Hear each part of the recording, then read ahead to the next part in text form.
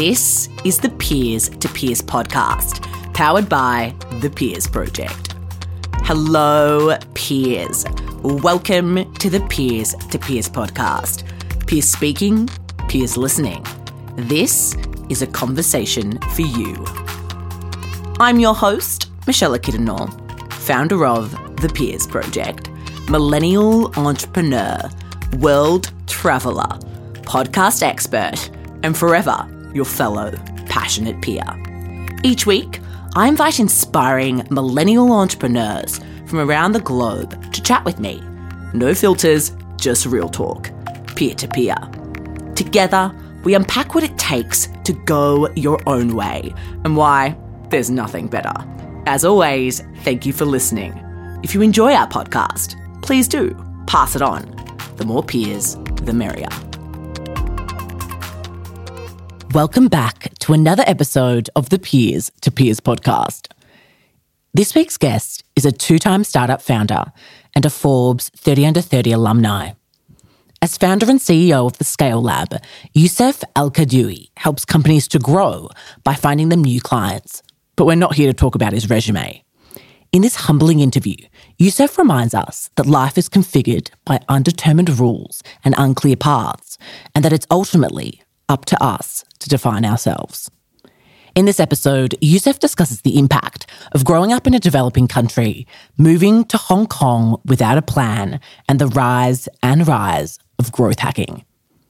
For those of you who haven't yet, make sure to take a screenshot of this episode right now, post it to your Instagram story, and tag us at the Peers Project so that other peers out there can benefit from the wisdom of these incredible millennial entrepreneurs. Okay, let's get going. Welcome, Youssef.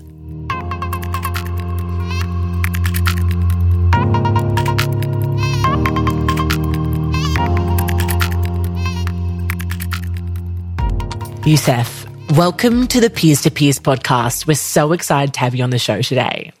Thanks, Michelle. Really excited to be here as well. Awesome. So, you and I connected recently via LinkedIn, and when I looked into you and all the awesome work you were doing in sales and growth hacking, I knew I had to have you come on the podcast. So I really appreciate you taking the time. Yeah, well, thanks for reaching out and thanks for having me. I must say I was pretty excited to see all the previous content you produced as well. So very happy to be here today. Awesome. Amazing. Great. So look, for those of us who don't know who you are and what you do, tell us a little bit about yourself. Sure. I can say what I'm doing currently at the moment. So I'm the founder and CEO of a company called the Scale Lab. We're essentially a B2B lead generation agency, and we help companies to find new clients in their industry. So what we do is prospecting. We use LinkedIn and email to find prospects that we convert into clients for companies we work with. I love that. And, I'm so excited to dive into the Scale Lab and all the amazing work you're doing currently. But I guess I'd love to start with a question that I've often found to be very insightful and revealing. And that is, where did you grow up? And how has this impacted the choices you've made in your life and in your career so far? Interesting question. I usually think also there's a difference, of course, between where you were born, where you grew up, where you lived. And I think all the combination of it defines maybe who you are as well as a person. So I was born and raised in Morocco. So my father is Moroccan, my mother is Austrian, you're from Europe. And I grew up in Casablanca in Morocco. And so I was born in 1990. So if anyone wants to remember my birthday, it's August 14th. So I just turned 30 this year. Yeah, not so long ago. And I think it's interesting I think a lot about the fact of growing up in a developed country in North Africa versus, let's say, maybe in Europe, because first of all, we actually lacked quite a lot of things that I would say most westernized countries had, be it Australia, Europe, North America. Anywhere from, access to TV shows or TV in general, access to video games, some ways access to education, books. Everything that was new was firstly, I would say, new in the West, and then it was new to us. And if you wanted to get access to a few things, you also had to find a way around it, and potentially even go into a piratery. I don't want to go into illegal things, but there was, I grew up in a childhood where we had to crack the PlayStations to be able to play with it, where we had to, download illegal movies if we just wanted to watch them, actually. This is not the case anymore today, but when we were kids, it was the case. I find it so fascinating. I think there is such a difference, as you said, growing up in a developing country versus the Western world, having to kind of be savvy at an early age and kind of navigate all of this, how do you think that shaped you as a child and then kind of heading into your teenage years? Like, are there some qualities that you had to develop to just kind of get by? Yeah, I think you're nailing it at some point in the question. The fact that you grew up somewhere where you're seeking for a better comfort, I would say, because you don't have it per se, definitely I would say is defining parts of who I am today, and mostly in my entrepreneurial journey as well. Mostly because you always have to find your own way. You always have to figure things out on your own. And I grew up with the thought of I have to go somewhere else and I have to do something else. And I didn't grow up with an idea of there is a, let's say, clear path. I always grew up with the idea of I have to make my own path if I wanted to succeed. And that, let's say, really resonates in the way I'm behaving today. So I live in Hong Kong today, and I'm happy to be here. I moved to Hong Kong 3 years ago without a job, without a company, without anything. It's just I wanted to be here, and I thought I would figure it out, and that probably, let's say, gave me the guts to go, sort of. And I'm pretty happy with the choice in the end. I love that. Talk to us a little bit about, Youssef, the early years. I think you did a bit of studies in France. I think you went to Rouen Business School and studied the Masters of Management. Where did the decision to go to France, I guess, come from? You said that you had always had the intention of leaving the country and leaving Africa. I guess, was France just that normal progression for you, or what was that time like for you? Yeah, Morocco is also a French-speaking country, and that's probably you can probably hear it in my accent now, speaking English. Unfortunately, I can't get rid of it. I've been trying for years. But essentially, studying in France is maybe natural progression. I was lucky to have a European citizenship as well, which makes it easy for me as a Moroccan citizen as well to travel to Europe. It is not a case for it was not the case for a lot of my friends, for example, who just couldn't go because of immigration issues. So I knew I was lucky to do it, and I had to seize that opportunity. I have to be transparent with you as well. Studying business was not necessarily out of choice or necessity or anything. It was mostly because it's what I thought was okay at the time and what resonated with me, not necessarily because this is what I wanted to do. I knew I wanted to do my own thing. I didn't know whether a business school would have been the best choice. It turned out to be an amazing choice. I made great friends, met a lot of people. I made amazing experiences as well, which helped me to go and also, let's say, drive and draw that path I'm on at the moment. I love that. I think sometimes, we just end up in degrees and in universities that sometimes are not too sure if it's what we want to do. What advice would you give to our peers out there listening who maybe they're in a degree that they're just not really sure if it's what they want to do, but they're doing it because everyone's saying they should go to uni and go to college? What would be your advice to them? Yeah, well, I like to say to my friends that business schools, so just the word business school, the initials are also BS, and it's probably for a reason. So I would say, if you like it, of course, that's great. Go with what you enjoy. But something to note is that no matter what you do, you can always, come back, or you can always take another direction. It is nothing you do is forever. Nothing you do is for a lifetime. You can always evolve. So I've had friends, for example, who were with me at the business school who totally changed. After the first year, they went to become a doctor. Some others became lawyers. Some others just created and opened a farm. Many people, choose their paths differently. And I think it's just about discovering really yourself. and let's say talking about what you really want. Sometimes doing things that you don't want to do, maybe you don't know that you don't want to do them, but you find out that you don't want to do them anymore, is also part of the process. You go into, let's say, if I engage into doing studies as a lawyer, because I've been told this is what I'm supposed to do, but I find that I don't enjoy it, then it's part of the process. At least I know I don't want to do that, and I can find something else that I actually enjoy. And it's going to be comforting in my choice after, because I know what I don't want to do. When you were at business school, was that the moment that you thought, oh, this is not what I want to do? Or did you surprise yourself? Like, talk to us a little bit about, graduation, post-college, post-university, and those first few years in the working world. Like, how did you navigate that time? There's a concept, and I think a lot of you are probably familiar with Gary Vaynerchuk.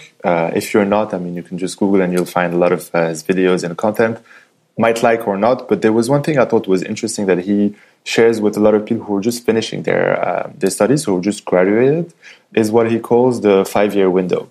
And the 5-year window is simply, once you graduate, you have a 5-year window to really explore, trial, test, do a lot of things. Because typically I would say in your personal life, you're not bound to anything. Normally, you don't have too much credit. Maybe you have to pay back your studies, depending on what you've done for sure. You're not necessarily always married. You don't have kids. You might have all of this for sure, but in general, you don't. And this is also a period of time where you don't have experience, so working experience. And you just have to go, trial, find your way. Same thing as I said about the studies, is you might start a first job, but this first job is not a job that you're going to have for the next 50, 60 years, no matter how long, let's say, you work. It can be. If you really enjoy it, then congratulations. If not, then perfect. Just take it as an experience, make the most out of it. I would say that's a little bit of how I was seeing it as well. So my first job was at Google after graduating. I really enjoyed it. It was great. Of course, you feel like you're still in university because there's so many nationalities. It's bright. There's a lot of colors. You have free food, free gym, free massages, everything you can really dream of. Perfect advantages. But the job itself, I must say, was not the most interesting. I made amazing friends. I learned quite a lot, but rapidly I understood that if I stayed there, I would probably be doing the same thing for the next 5 or 10 years. And I didn't see myself growing. So that realization was like, okay, I'm not going to stay here. I need to move to something else.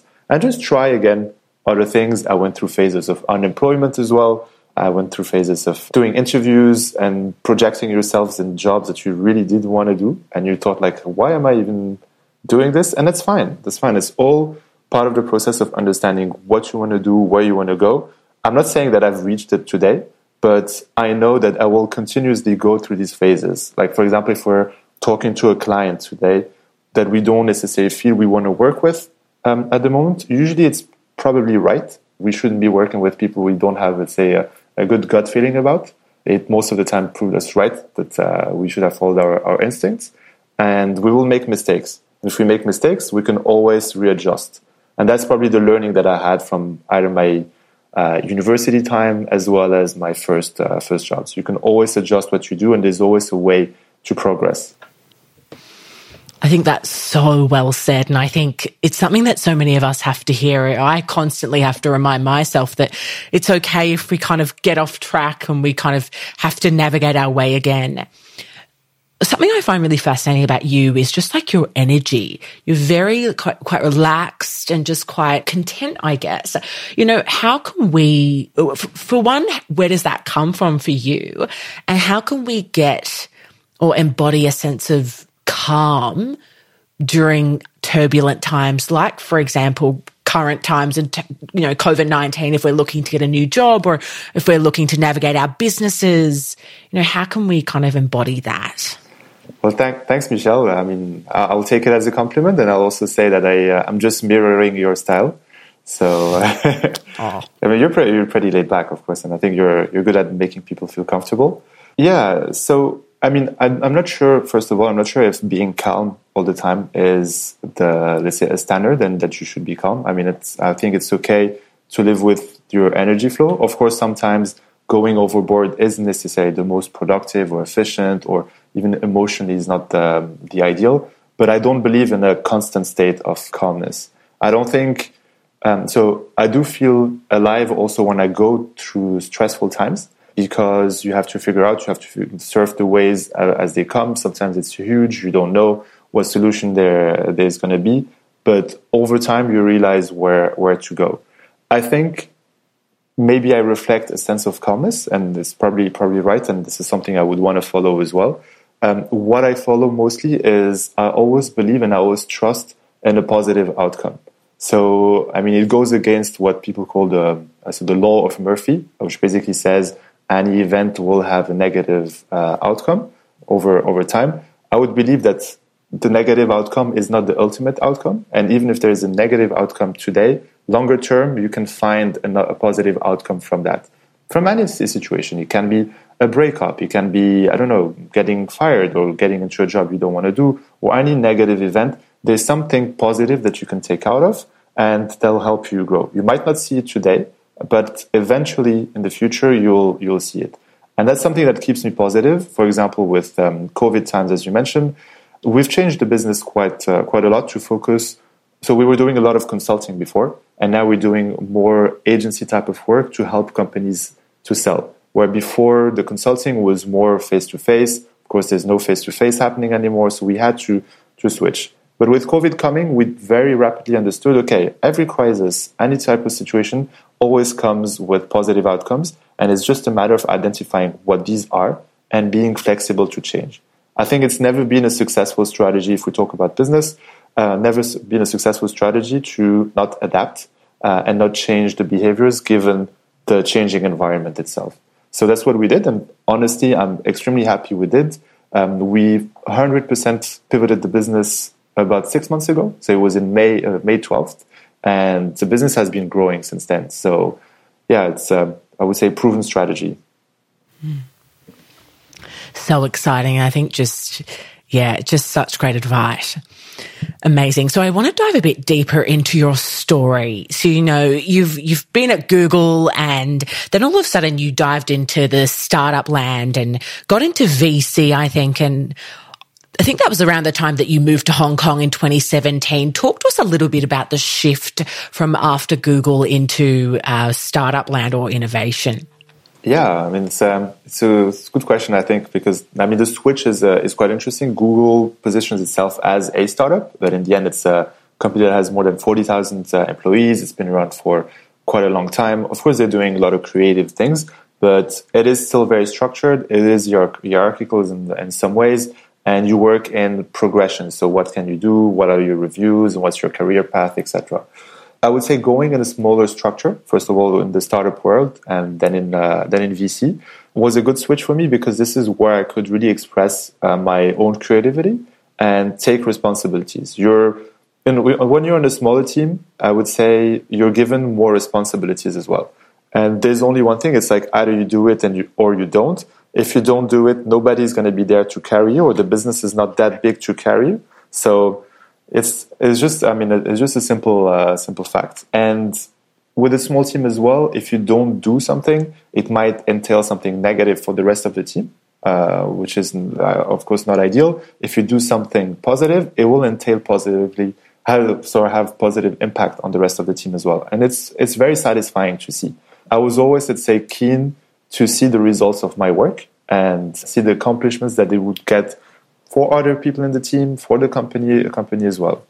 Switching to VC, so I was, after France, after my university, I worked at Google in Ireland. I stayed in Ireland for about 3 years.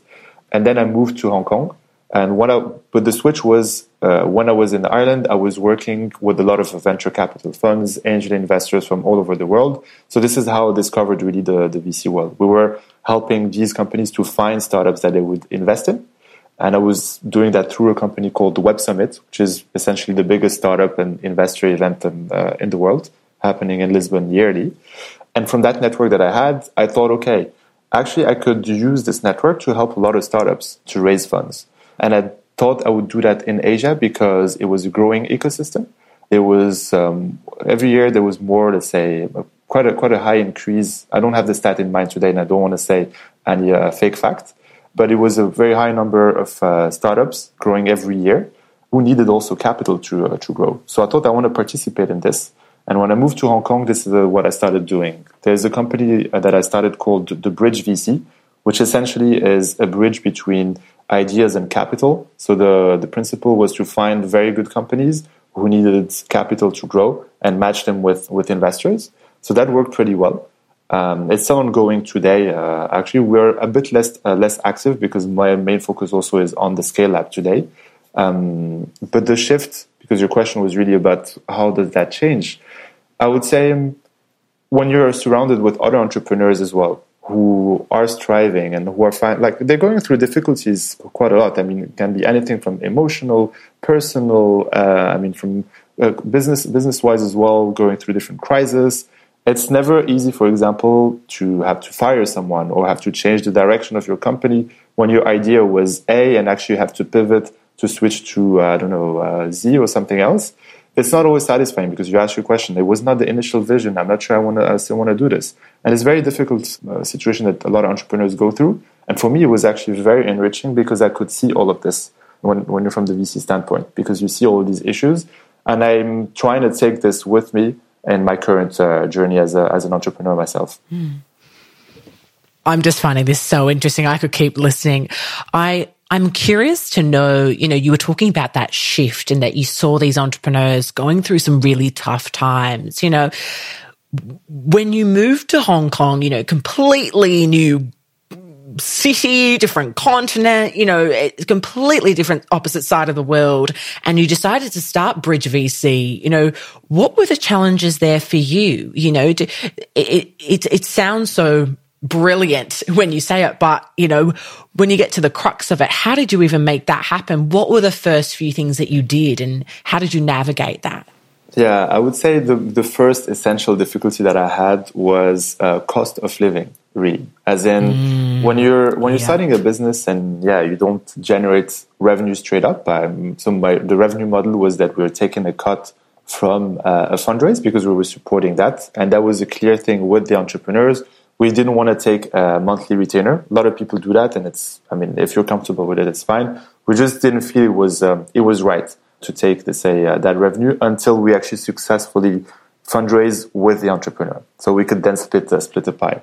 But a fundraise, as most of you might know, doesn't happen, let's say, overnight. It can take a year, 2, even sometimes more. So thinking about not having an income for that long was quite difficult, especially in a place like Hong Kong, one of the most expensive cities in the world. Yeah, to be very honest, and I don't mind saying it, I did crash at many friends' places. I'm lucky I had friends. I'm lucky I met people as well who just casually said, "Hey, look, I know you're in a situation where you're building something and you need to save. Come at home." I stayed at a friend's place who was traveling for about 2-3 weeks. She just gave me her room, and I was like, "Yeah, fine." And I was flexible with this. I was actually happy to go through this journey because I thought to myself, I know that I'm doing something that I believe in. I feel fulfilled. And eventually I will think about this time and I'll probably laugh about it. I never thought, Michelle, that I would say it on a podcast, and it's the first time I do. I love it. I love it. When you accept these things, I would say that you are going through a phase potentially of discomfort. And you just, when I say accept it, it's really okay. I'm fine with it. I know it's not going to be a standard for the next years or for the rest of my life. And it's just a phase that I'm going through. I find it okay. I'm okay going through these phases because I know that the outcome is more positive. So that was cost of living was probably the first thing I had to think about on a daily basis. And then the reason why I did it in Hong Kong as well is, Hong Kong is very well positioned geographically. Doing business in Hong Kong is actually pretty good. Legally, it's quite easy to create an entity, for example.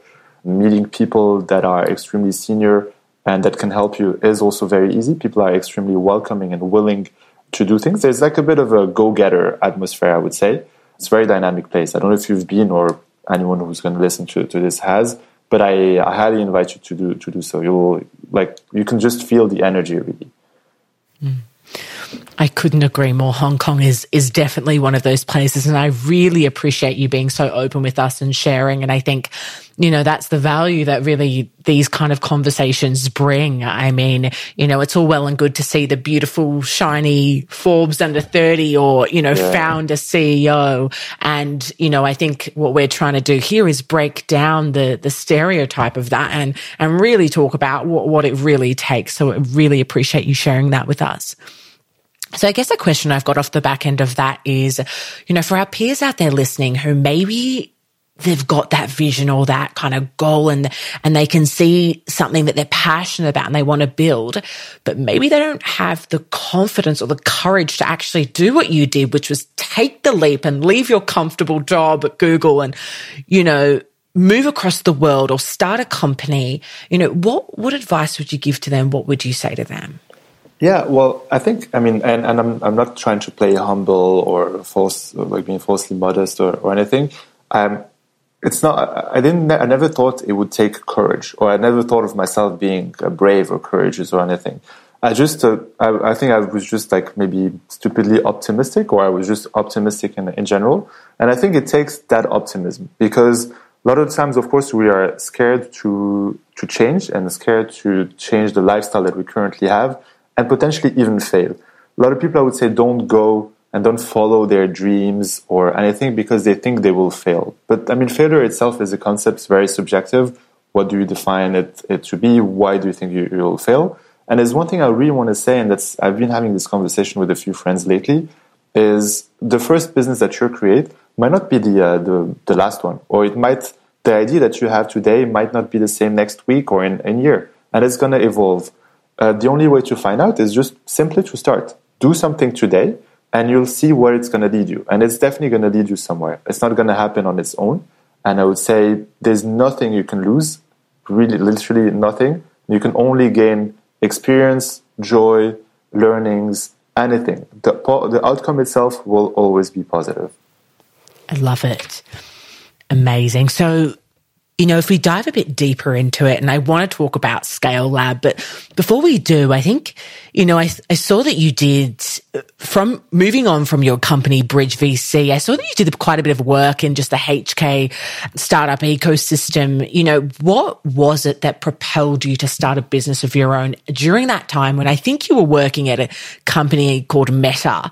So talk to us a little bit about Meta and then the transition into the Scale Lab. Absolutely, yeah. No, happy to do that. So Meta is it's an entrepreneur club that is based out of Hong Kong as well as Kenya, Nairobi, and they'd had an entity in Thailand in Bangkok.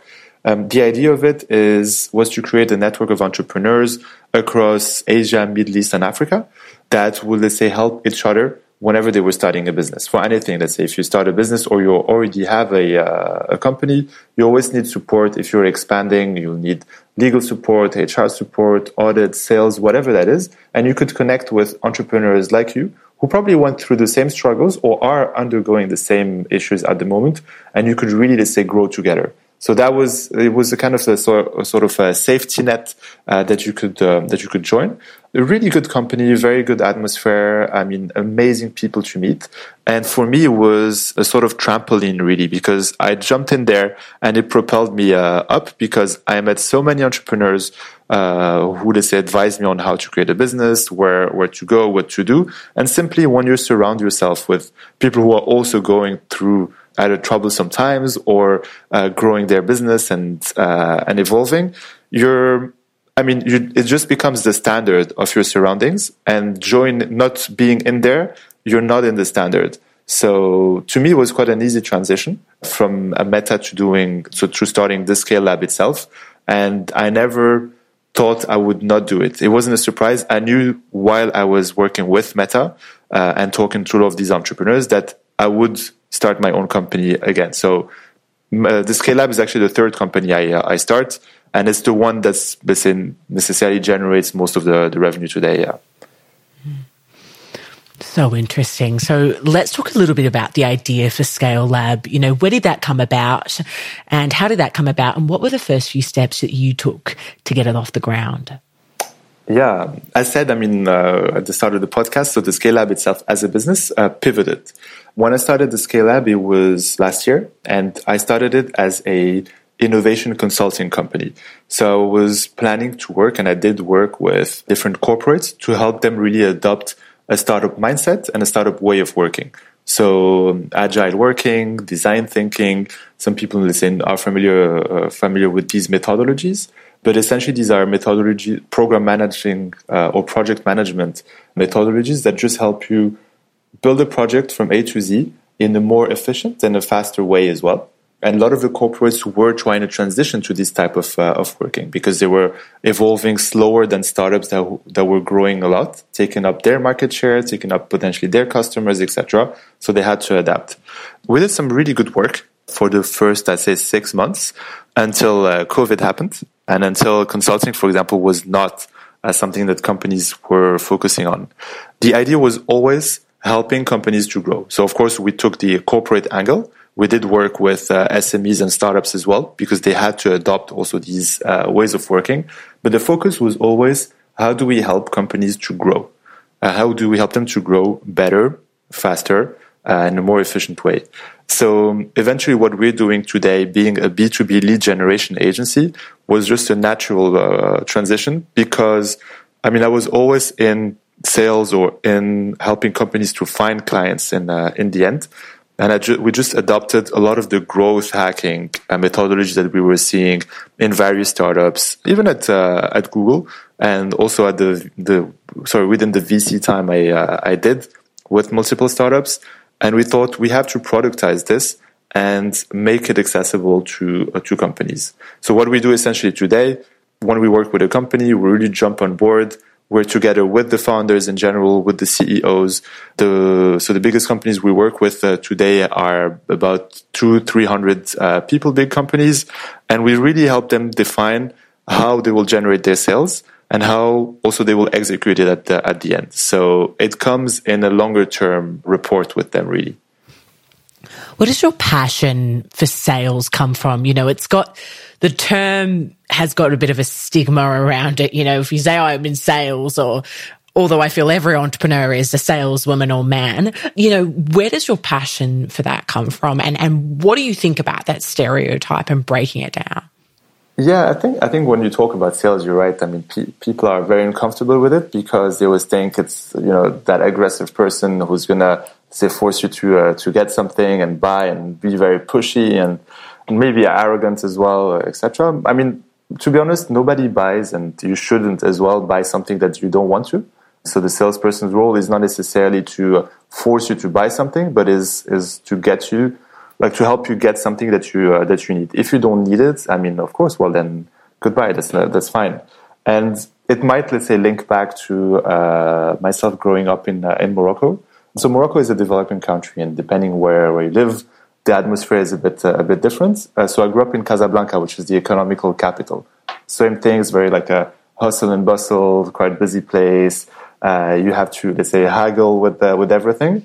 And every time I come back to Morocco, I go to this black market called Derb Khalef. If you go to Casablanca, go there, you can find really anything in the world. And there, everything is negotiable. There's no fixed price.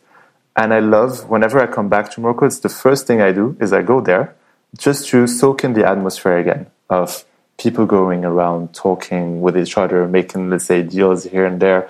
And I appreciate negotiating.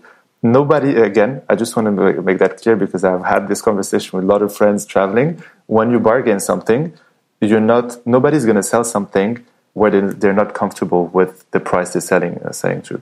And it's just an agreement. For me, the negotiation part is actually a friendship part. You're creating a friendship because you come to an agreement at the end. Everyone plays with any rules. Some will play the sad person, or you are ripping me off, etc. But you won't buy if you're not comfortable with the price, and you won't sell also if you're not comfortable with the price. Long answer to the question of where does this passion for sales come from? I think it's a combination of many things. Sales is also about making connections with people, really, understanding what they want. I'm never going to force anyone to buy something, and I don't even think it's possible to force someone to buy something unless you have a gun put through their head, I guess. But it's really, for me, about understanding people's problem. It's an empathetic role as well. Seeing if there's a way to support. If there isn't, then there is not. Maybe it's just not today. It might be in the longer run. So I enjoy this process of engaging with people and seeing how we could collaborate. It's for me, it's a collaboration tool. I love it. I think you're so right in so many ways around it being just that connection and collaboration. I think it's almost so good for us to dispel the myth of sales. So really appreciate you sharing that. Amazing. So, we could keep talking. I've got a couple of final questions as we head to the end of the interview. So, firstly, I guess, what has been one of your greatest failures that you've personally had throughout this entrepreneurial journey to date? It's a good question because I've had many failures. What's the one? I think probably, so when I moved to Asia, I can give you the context, and I'm fine talking about this. But so when I moved to Asia, I left Ireland. I had a very good situation. I also had a girlfriend at the time, but I left everything. And we split parts as well. So I was on my own. You really have to think backpack on your back, trying to find your way to stay there, because of course I didn't have a visa to stay. I was only on a tourist visa, so I had to find a job first to be able to stay while I was creating the Bridge VC and trying to find investors to help startups locally. The struggle that I had is I had to find a way to survive. As I mentioned, cost of living was really, really complicated at the time, so I wanted to find a job to be able to stay somewhere. I had limited savings, and I was spending most of my time in Hong Kong and Singapore, two of the most expensive cities in the world. So I was burning through my cash very, very quickly because I had to socialize as well. You have to go to events and you have to invite people for a dinner, a lunch or something, just because you need to make those connections. And came a time where I had signed a job and I thought, okay, I am safe. I'm going to start a new role. But a week before the job starts, I was actually traveling because I thought, okay, I'm going to travel because I've been only working for the past 3-4 months. And before I actually start a new role, let me just travel. I went to Cambodia for a little while, and I burned almost all my savings. I had $450 left in my account, and I was flying back to Singapore. And the day before I flew back to Singapore, because this is where the job was, the company calls me to say, hey, by the way, we decided to withdraw the offer. And I was taken off guard, really. I didn't know what to do. I still flew to Singapore, but I was lost. I knew I had really no money left, and that the money that I had left would just get me going. If I calculated for food, for maybe, say, $20 a day, that doesn't take you very long to find also another job and do something else. That was excluding housing or anything. I went through a phase at this time where I had no money. I was in a city where that was extremely expensive. I had no job. I had really simply nothing. The only thing I had was a friend who gave me her room. So the one I mentioned who gave me her room for 2-3 weeks. And I think it's the first time I went really through a depression where I thought, okay, I'm not sure what I'm doing is right. I always thought I'm optimistic and I will find a way, etc. And here I am, cornered with nothing left, with no option than to actually fail and cancel and say, hey, you gotta get out of there because you're done. But eventually I woke up one day and I really rethink about the situation.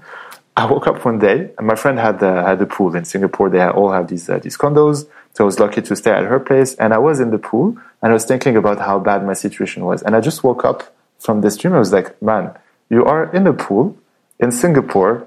The weather is amazing. Your friend gave her room, gave you her room, and you're just complaining about not having a job, not having money, anything.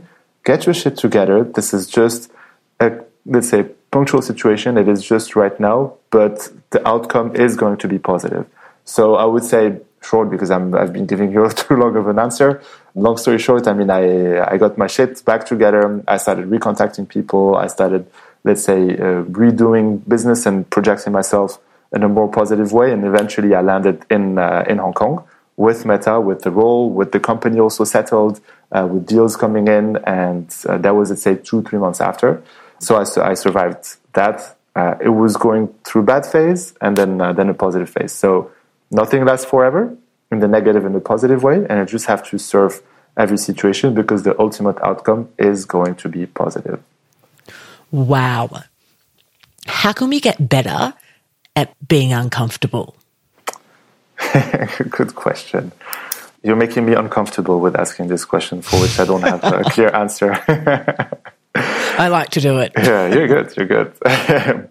Well, no, I mean, being uncomfortable, it comes in multiple ways and multiple phases, I'm pretty sure. No one wants to live being uncomfortable, but I think everyone wants to be comfortable being uncomfortable. And I think probably it's just about trying things. People talk a lot about the comfort zone and getting out of the comfort zone. Comfort is okay. I mean, I have nothing against comfort, and I think everyone is looking for that. But it's also okay to go through times where you're not in control of things, and that you accept that you're not always in control of everything, and that you have to surf these difficult waves. There's a sentence I like, which is, stars need darkness to shine. So simply, stars need darkness to shine, and that's a bit of that. I mean, if you wanna evolve, if you wanna shine, really, you have to go through phases that are a bit difficult. And I think about that quite a lot. Whenever there's something that I know is going to be uncomfortable, I'm thinking, okay, just let it come to me and see what happens. Trying to be spontaneous. It'll be okay. I always tell myself it will be okay. It's going to be positive. If it's not positive today and you go through something painful, it's okay. I mean, you have to go through that. But ultimately, there will be a positive outcome. And just believe in yourself for that. Oh, I love it, Youssef. You've just absolutely nailed it. And I'm so excited for everyone to listen to this, for everyone listening into this right now. So, wow, over the last few years, you've really gone from strength to strength. You've been through so many lows, but also quite a few highs. You've recently received a lot of recognition for your work, being featured on the Forbes 30 Under 30 list. What are 3 key pieces of advice that you'd give our peers out there listening that you wish you got when you were just starting out? When I was starting out, I definitely had a different mentality. I thought I was in control of everything, and I would define the paths, and things were built this way, and everything would work out. And I think very quickly you got the grass cut below your feet. You don't know, let's say, you find out that actually things are not always working as planned, and you have to deal with it. You have to deal with your own emotions, the rejections, the fact of being seen as a failure or anything. All of this was complicated. I think advice number 1 for me is to just try. Honestly, just try anything. Whatever that is, just go for it. Don't think, okay, my idea is not good enough and it has to be better at this stage, then I can start it. Just go for it. You'll see what comes back to it, and you'll handle on time. The second really is, for me, be okay with the fact that you're not in control of everything. If you try things, you don't know where things are going. So you have to be accepting that world of uncertainty. And the third one, I would say that's something probably I had in mind, but it's always good to be reminded of, is as simple as believe in the outcome. It might not be the outcome you're expecting right now, but there are outcomes that you're not even aware of today because you haven't started what you're planning to start, and which you'll just figure out. And this is probably the most exciting thing I would have wanted to learn. Because when I started trying things, and then you start meeting different people, and there's connections that are created, it's just, you're just provoking serendipity in the end. And that's what happens. But if you stay in this situation and nothing happens, you're expecting a miracle to happen. But if you start moving, and you start, let's say, getting in motion, this is where you create these opportunities. I love it. Amazing. Look, I just want to take a moment to acknowledge you, Youssef, for the phenomenal work you've done and that you're doing, for really showing us, all of us millennials out there, all of us young humans, that we actually can go out there and achieve our dreams and pursue our goals. And it's okay if we fail the first time or the second time. As long as we get up and keep going, then that's the most important thing. So we really appreciate you for that. Thanks. No, I appreciate you inviting me also to the podcast. I hope that what I'm saying is resonating with some of you listening. I mean, I'm happy to go further in detail at any other occasion. But same thing again. I mean, just make it, do it, try things, believe in yourself. The ultimate outcome will be different from what you're expecting today, but it's okay. And you just have to be comfortable with it, because it's going to be positive and enjoy the journey. So amazing. So look, our final question is how we finish every episode of the Peers to Peers podcast. And that is, what is the value of pursuing what you're most passionate about? I think the value of pursuing what I'm most passionate about, for me, is really about freedom. I think it's just being free. It's not necessarily not having a boss or not, let's say, feeling accountable for something, but it's just feeling fulfilled with what you're doing, and not having to think that I am wasting time, or I'm not doing things that I don't want to do. You will, no matter what, let's say, do sometimes things that you don't necessarily always want to do. But when I mention freedom, it's really the free space of mind. I would say it's being comfortable with yourself. It's not always about generating huge amounts of money, but it's just being positive, waking up in the morning and feeling like, oh, I'm doing what I actually want to do, and I'm fine with it, and I'm learning and I'm growing, and that actually is why I'm pursuing what I'm doing today. Youssef, ladies and gentlemen, oh my goodness, we have had a blast. Where can people learn more about you and the Scale Lab? You can visit our website, so it's the Scale Lab, TheScaleLab.io. You can find me on LinkedIn. My first name is easier than my last name. I hope it's going to be in the description of the podcast, but it's Youssef El Kadioui. And you can also reach me over my email, which is youssef@thescalelab.io. Amazing, Youssef. We'll link them up in the show notes. Thank you so much again. And for everyone else listening, we will end with that. Peers, that's a wrap. Thank you for tuning in to the latest episode of the Peers to Peers podcast. We hope you've enjoyed your introduction to our latest guest peer, and that you find them as gung-ho as we do, which is our way of saying inspirational. For more, make sure to subscribe to our show on iTunes, Spotify, or any app where podcasts are played, and leave us a review. We produce with passion, and it doesn't stop here. To see what else we're up to, visit thepeersproject.com or follow us on Instagram @thepeersproject. We'll have fresh, real talk for you next week, peers. Until then, if you need inspiration, look amongst your peers.